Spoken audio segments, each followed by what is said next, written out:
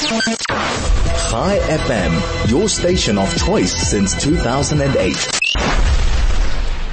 Right now, we're looking at this deathly silence that we're getting from feminists, women's rights activists, these UN women's groups regarding the use of sexual violence against victims of Israeli victims. Joining us now on the line to just unpack this, make some sense out of it, Anita Friedman, WiZO Chairperson. Anita, good afternoon to you and thank you for joining us. Good afternoon. Thank you for having me. No, great to have you on board, Anita, and thank you for taking the time just to, let's go through this issue about this, as I put it, this eerily silence that one hears regarding sexual violence committed against Israeli citizens. Why do you think this is the case? Well, I think it's deplorable, first of all, I must say. Indeed. We are part of creating and part of these groups for over 30 years. Our colleagues, our humanists, our feminists, the first tenet of their standing is, we believe you, you're not alone. And in this instance, even though so much proof is coming out, not only they're not bringing out any arguments, but they're just keeping quiet. It's a deafening silence. Indeed. And to tell you the truth, it's just unbelievable that after all these years and after trying so hard to make sure that this issue is taken very seriously all over the world, they're dismissing it. So I cannot explain this other than because it's Israel, because they prefer to politicize this matter no matter what. Political bias or just plain anti-Semitism at play? Sorry to come in there, Anita. Political bias, exactly. Plain anti-Semitism? Will you agree with that? I would agree 100% with that. It's bias and anti-Semitism. It's we believe you unless you're an Israeli woman. And I must tell you, we here in Israel, or the women's organizations, feel very much alone and very much betrayed by our peers, by our friends, by the people who we stood shoulder to shoulder all these years fighting violence against women, gender-based violence. Right. So, Anita, if they now are in such if they are established movements to oversee this kind of behavior, under the auspices of the United Nations and all these moral platforms that you have, if they don't deal with this, then who will? We do. We will. We have a special commission here already gathering information and testimonies and all kinds of proof.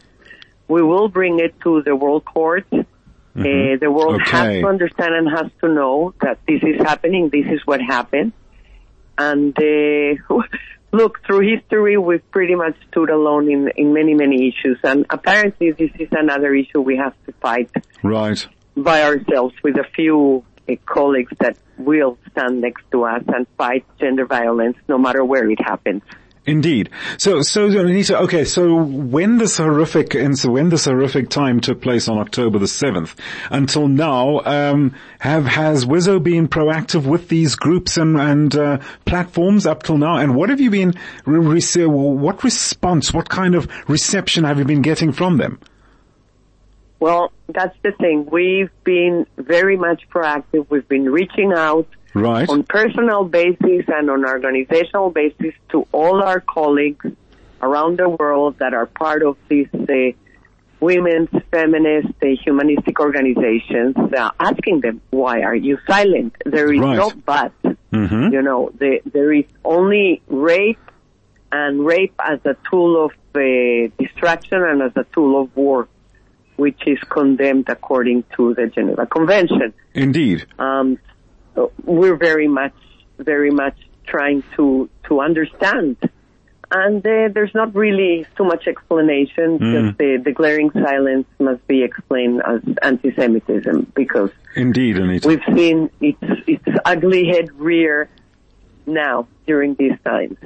Well, to say the least, Anita, one of my listeners, Carol, says, good afternoon, Michael. If their silence is deafening, why not ask them directly, which is exactly what you've just pointed to.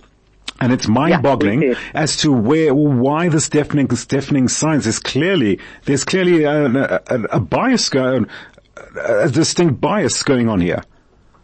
It's not only that, there was on the 50th day, we're today on the 52nd day already, the UN Women's Council did put out a very, very laconic resolution.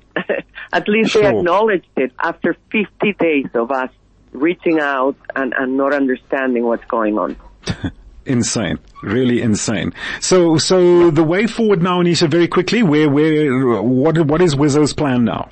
Just to clarify. The way forward is to prove and to show the world the crimes against women, girls, elderly women. They were raped, they were mutilated. And we also have a lot of, first of all, the way forward is also taking care of these people, taking care of all these women. And it's not only these women, it's also the people that witness these things. We have thousands of people that witness these atrocities. Right. So we have a long road ahead of us taking care of our people, and which we will do as we always do, and as WiZO has been doing for 103 years. We will continue doing that. Indeed. They have to see the light. They've got to see reason. They've got to see what it's for, Anita. Everything of the best in your endeavors as WiZO chairperson, Anita. Thank you so much for joining us this afternoon. That's Anita Friedman, WiZO chairperson. We were looking at this uncanny silence going on from feminists and women's rights activist groups falling under the auspices of the United Nations and all these moral platforms, as I mentioned earlier on, as to what is this deathly silence regarding sexual violence against Israel.